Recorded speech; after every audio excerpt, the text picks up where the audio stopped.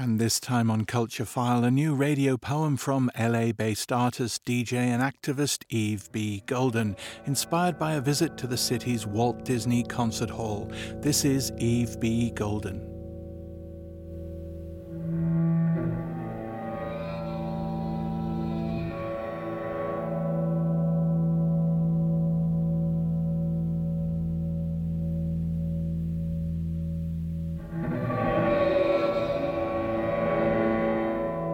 Welcome home.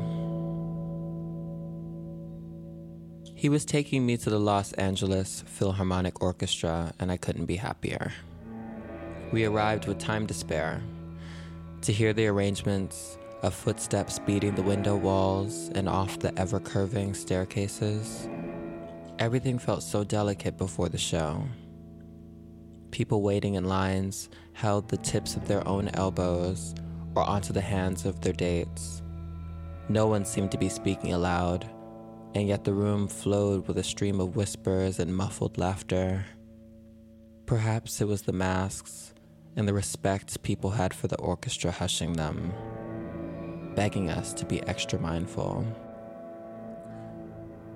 The missions with N were always beauty and culture.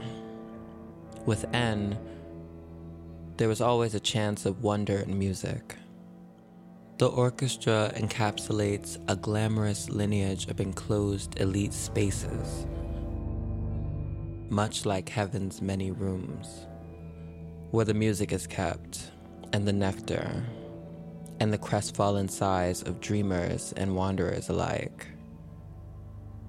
What makes nights like these so wonderful is the way that intangible things interlock and conjoin while simultaneously negating and negotiating.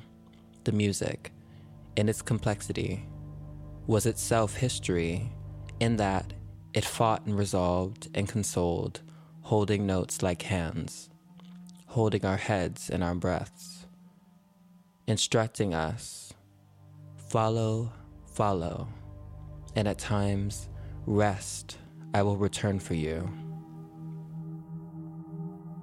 And then kissing around our faces, saying tenderly, welcome home. If I may break for a moment, pulling my mask down in the Grand Music Hall to say to Anne and to you that music is very hard to write about at times. Sometimes I wish I could just give you the music I experience and the moments where I gasped and nearly cried. I wish I could give the moments when a man's muffled coughing was a welcomed percussive interlude between strings and horns.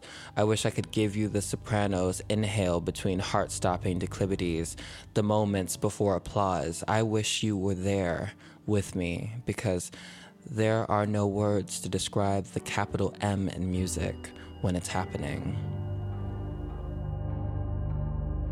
What precluded the orchestra was an unwelcome drama of this clunky, desocialized moment in our society. I stepped on a woman's toes trying to reach my seat. In my defense, she didn't stand for me. This was one of several microaggressions I experienced at the Walt Disney Music Hall, despite me looking and feeling the part of a chamber enthusiast and musical researcher. History bears with it the inky stains of wars lost, ill-gotten gains, sanction.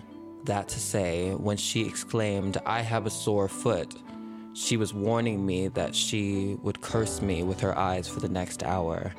She was interrogating my being there, sitting next to her, and what it would take to really quell the storm I spun within her with my clumsiness.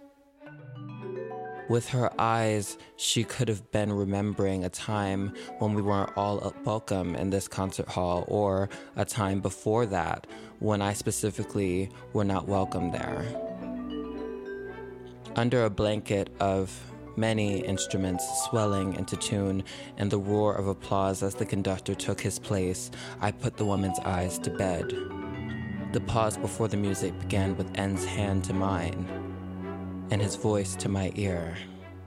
It's starting. That was a radio poem by Yves B Golden, and if you'd like to find her previous poems for Culturefile, we've just tweeted a playlist on Twitter from @CultureFilePod.